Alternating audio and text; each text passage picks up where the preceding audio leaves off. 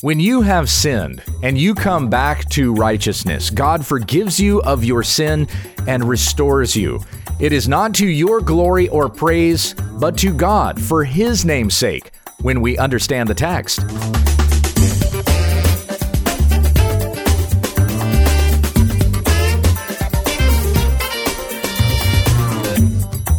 You are listening to When We Understand the Text, an online Bible ministry committed to teaching sound doctrine and exposing the faulty. Find videos and more at our website, www.utt.com. Now here's our host, Pastor Gabe Hughes. Thank you, Becky. We come back to our study of the Psalms, and today we're going to begin in Psalm 79. If you want to open up your Bible and join with me there, these are still among the Psalms of Asaph. I'll go ahead and read all 13 verses of Psalm 79. O God, the nations have come into your inheritance. They have defiled your holy temple. They have laid Jerusalem in ruins. They have given the bodies of your servants to the birds of the heavens for food, the flesh of your faithful to the beasts of the earth. They have poured out their blood like water all around Jerusalem, and there was no one to bury them. We have become a taunt to our neighbors, mocked and derided by those around us. How long, O Lord, will you be angry forever? Will your jealousy burn like fire? Pour out your anger on the nations that do not know you, and on the kingdoms that do not call upon your name, for they have devoured Jacob and laid waste his habitation. Do not remember against us our former iniquities. Let your compassion come speedily to meet us, for we are brought very low. Help us, O God of our salvation, for the glory of your name. Deliver us and atone for our sins, for your name's sake. Why should the nations say, where is their God? Let the avenging of the outpoured blood of your servants be known among the nations before our eyes. Let the groans of the prisoners come before you. According to your great power, preserve those doomed to die. Return sevenfold into the lap of our neighbors the taunts with which they have taunted you, O Lord. But we, your people, the sheep of your pasture, will give thanks to you forever. From generation to generation, we will recount your praise. Now, it's obvious that this song has to be something prophetic, because in the time of David, in the times of the Psalms of Asaph, there was not a disaster that had fallen Jerusalem to the size or the extreme that is being spoken about here in this particular psalm. So we're looking at something that's going to happen in the future. And when that disaster befalls Jerusalem and God's holy temple, which would be the Babylonian exile, when the Babylons come upon Jerusalem, when that happens, the Israelites were to remember this. They would think of a psalm such as this and pray unto the Lord, forgive us our iniquity. This is definitely a community lament. This is not an individual lament like where David would pray in Psalm 51, for example, atone for my sins, purge me with hyssop and I shall be clean. This is more in a community aspect. You can tell that from the way the language is presented in Psalm 79, that an entire community of people is saying, we have sinned, so please forgive us our iniquities. Let your compassion come speedily to meet us, for we are brought very low. Help us, O God of our salvation, for the glory of your name. Deliver us and atone for our sins for your name's sake. So this is a people that is calling upon the Lord. The nations have come into your inheritance. That's the way that it starts at the very beginning of the psalm. And keep in mind, when we're reading here about an inheritance, in context, the inheritance is Israel, of course. The Jews, Jerusalem, the temple of God. In the book of Deuteronomy, God said to Israel that I have brought you out of Egypt as an inheritance. But it is not far-fetched for us to understand that we, you and I, my brother and sister in Christ, we are Christ's inheritance. Remember what Jesus said about his elect in John 10. My Father who has given them to me is greater than all, and no one is able to snatch them out of the Father's hand. I and the Father are one. That's John 10:29. In Titus 2:14, we read that Christ gave himself as a sacrifice to redeem us from all lawlessness and purify for himself a people for his own possession. We are the inheritance of Christ. We have the promise of his inheritance given to us who are in Christ Jesus in Ephesians chapter 1. In this prayer that Paul prays for the Ephesians, he says in Ephesians 1:16, I do not cease to give thanks for you, remembering you in my prayers, that the God of our Lord Jesus Christ, the Father of glory, may give you the spirit of wisdom and of revelation in the knowledge of him, having the eyes of your hearts enlightened, that you may know what is the hope to which he has called you, what are the riches of his glorious inheritance in the saints. We are Christ's inheritance, given to him by the Father, for he has purchased us by his blood. So even though it's important for us to recognize the immediate context here in Psalm 79, when we read inheritance, we're talking about Israel, it is not far-fetched for us to understand that we are Christ's inheritance, we who are his followers, who have repented of our sin and become followers of Jesus Christ.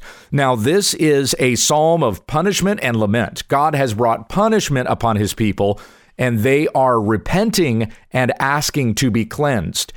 You and I as well, brothers and sisters, when we fall, when we stumble, we must also come before God seeking repentance. Remember 1 John 1:9, if we are faithful to ask forgiveness for our sins, he is faithful and just to forgive us our sins and cleanse us from all unrighteousness. In Hebrews chapter 12, it says that God rebukes those whom he loves. He disciplines those he loves. If you were not being disciplined, then you would not be legitimate sons and daughters of God. Jesus said to the church at Laodicea in Revelation chapter 3, verse 19, those whom I love, I reprove and discipline, so be zealous and repent. It is because God loves us that he would discipline us and call us to repentance. So this is a psalm for us to keep in mind. Whenever we are feeling the consequences of our sin, or we are being punished or disciplined because of something that we have done, we need that discipline. We will face those consequences, but praise God that he does not utterly destroy us, that we do not perish in that sin. But because he loves us, he disciplines us so that we will repent and return to him in righteousness. Psalm 79, verse 1 again. O God, the nations have come into your inheritance. Think of it this way. If we're going to apply this in our context as a New Testament people, the nations have come into your inheritance. There are people in this world who have invaded the spaces of God. And where does God dwell but in the hearts of his people? You are a temple of the Holy Spirit of God if you are in Christ Jesus. When Satan's tactics begin to work against our flesh and tempt us to not do righteousness, but instead do the sinful thing, to do the things that Satan wants us to do, to go after the passions of our flesh rather than the desires of God. When that happens, the nations have come into your inheritance. Worldly things have invaded those spaces that are meant to be holy, that have been purified and cleansed by Christ, and they have defiled your holy temple. They have laid Jerusalem in ruins. When we are tempted by our sin and we give into perversity or greed or selfishness or malice or any of these sinful desires that are apart from say, for example, the fruit of the Spirit that we read about in Galatians 5. You're doing the works of the flesh rather than the fruit of the Spirit. When that has happened, then Satan's minions, his schemes, have invaded the holy temple of God, has laid Jerusalem in ruins. They have given the bodies of your servants to the birds of the heavens for food, the flesh of your faithful to the beasts of the earth. They have poured out their blood like water all around Jerusalem, and there was no one to bury them. We have become a taunt to our neighbors, mocked and derided by those around us. Think about what happens whenever a very famous Christian stumbles or falls into sin. Think about what happens there. You have secularists, people who are in the world or people who are of other religions or other faiths, they're looking at what happened to this Christian and they mock us for it. Look at your guy. You guys say you're holy and you say you're righteous and you say you're trying to be godly and like Jesus. And look at what your dude did. You're no better than we are. Okay, so we become a mockery to the nations. Those who are not believers, who are not Christians, they're going to look at these things that happen even within our own circles, even within the church, and they're going to mock us for it. I am a Southern Baptist minister. And of course, the biggest thing that happened at the Southern Baptist Convention this year, or the Southern Baptist denomination, I should say, is the sex scandal that was broken by the Houston Chronicle. And there was a series of articles that came out about sexual abuse that was taking place in Southern Baptist churches. We became a mockery to the unbelieving world. In some cases, we became a mockery even to our own. We were a taunt to our neighbors, mocked and derided by those around us. Now, we need those reminders of our sin. There are occasions in which even the world is going to remind us of the sinfulness that we have done. And this is going to be part of the discipline that God brings upon us, that we should recognize what we've done is so immoral that even immoral people know it's immoral. So that we would come to a knowledge of our sin and our need for a Savior, that we would turn from unrighteousness and back to the righteousness that Christ gives. So we go on here in verse 5. How long, O Lord, will you be angry forever? Will your jealousy burn like fire? Pour out your anger on the nations that do not know you, and on the kingdoms that do not call upon your name, for they have devoured Jacob and laid waste his habitation. Yes, we have fallen into sin, but there is a sinful enemy out there that is tempting us to fall into that sin. And that enemy is attempting to come against the house of God. Satan is constantly doing battle against God and his church. So in this warfare that we are in, which, remember, according to Ephesians chapter 6, is not a war of flesh and blood, but we're fighting against spiritual forces. The Apostle Paul makes this point also in 2 Corinthians chapter 10. So as we're fighting this war, it is a war against Satan. It is not a war against flesh and blood people, but people who have been manipulated by Satan. And how do we do battle in this way? But with the word of God. Even when we have sinned and fallen into sin, we must come back to the word of God to be reminded or to recognize what our sin is, our fallenness before God, that we might repent of it and return to our Savior. Now, the forces of Satan that have been working against us that are in the world, God is going to judge them also. Praise God that he does not judge us utterly, even though that's what we deserve. Because he loves us, he disciplines us, but he does not judge us totally, like the way the judgment is going to come upon the world at the final judgment. We're saved from that. But those who are in league with Satan to try to do battle against the house of God, they are going to face that judgment. And I know this is a little difficult for us to understand or swallow at the present, but we'll actually rejoice in that judgment when it is poured out. In Revelation chapter 15, where God's wrath is about to be poured upon the nations, the people standing beside the sea of glass with the harps of God in their hands, they're going to sing the song of Moses, and they will declare, "Great and amazing are your deeds, O Lord God the Almighty. Just and true are your ways, O King of nations. Who will not fear, O Lord, and glorify your name? For you alone are holy. All nations will come and worship you, for your righteous acts have been revealed." This is the people praising God and celebrating him for his judgment that he pours out on sinful man. Now, that's difficult for us to understand now, because in some cases that wrath and that judgment, we might look around and see being poured out on those that we love. People who are not followers of Christ now, we know that the judgment of God will come upon them if they do not repent. So it's difficult for us in our present context to want to celebrate and praise God for his judgment, knowing that people that we love are going to fall under that judgment. But ultimately, when the entire picture is seen before us, and we will recognize God's perfect will done in heaven as well as on earth, when we get to that place in glory, We will glorify God, for we will know that his acts are just and pure and right, just as the people are singing here in Revelation 15. And then in Revelation 16, the angel that is pouring out wrath says, "Just are you, O Holy One, who is and who was, for you have brought these judgments.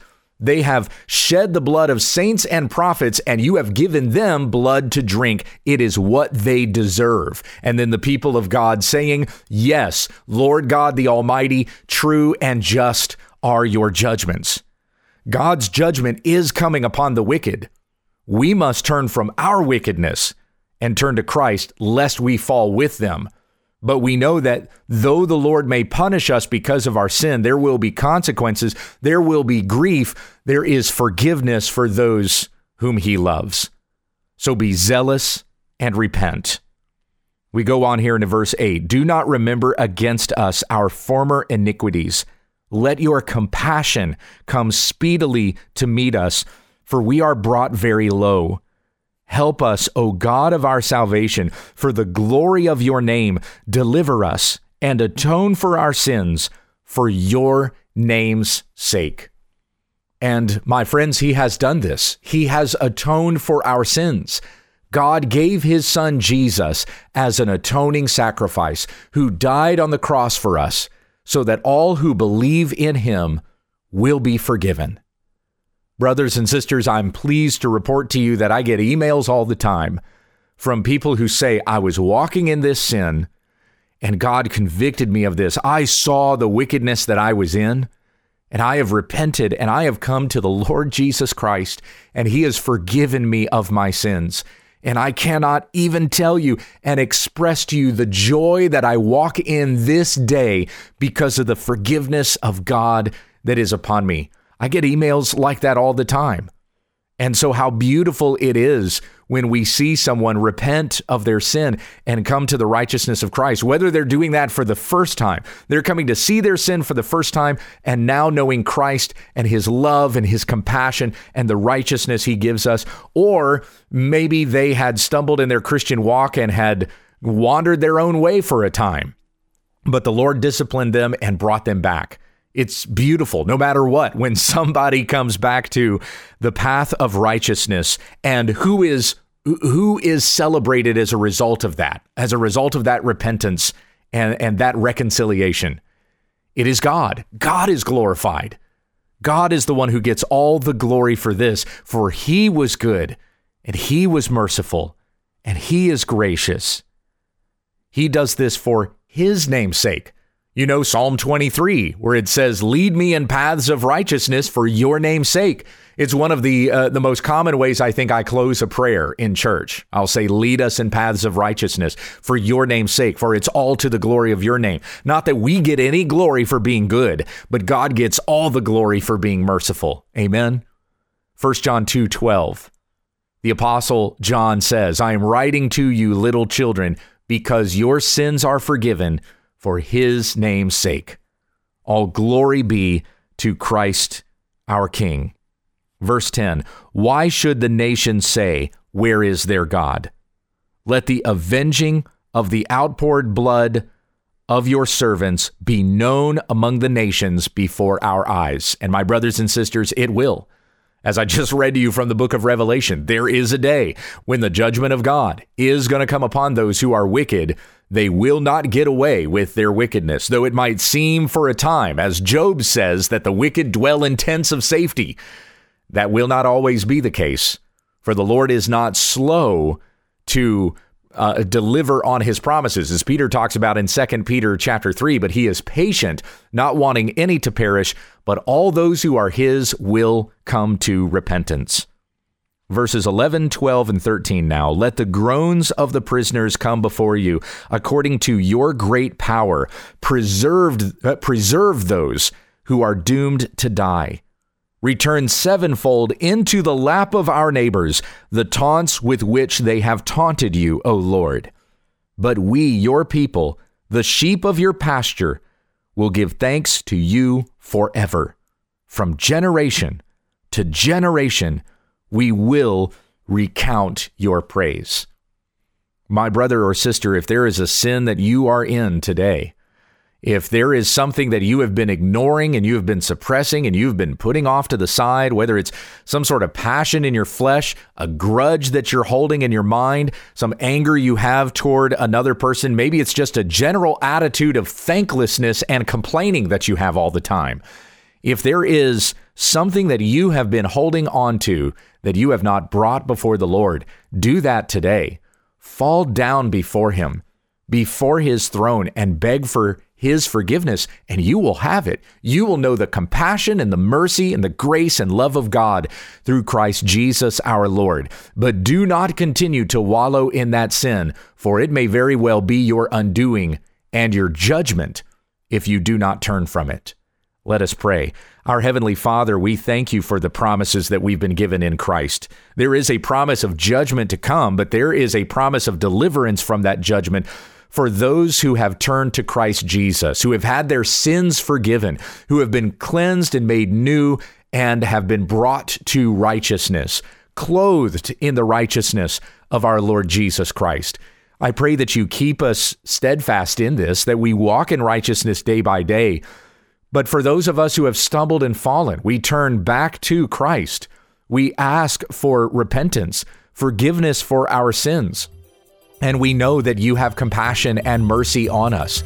Let us not perish in these things, but let us have the conviction of the Holy Spirit in our hearts and renew that sanctuary once again, the holy place where the Spirit of God dwells within us. Purge us from all unrighteousness and make us new for your name's sake. We pray this in Jesus' name. Amen.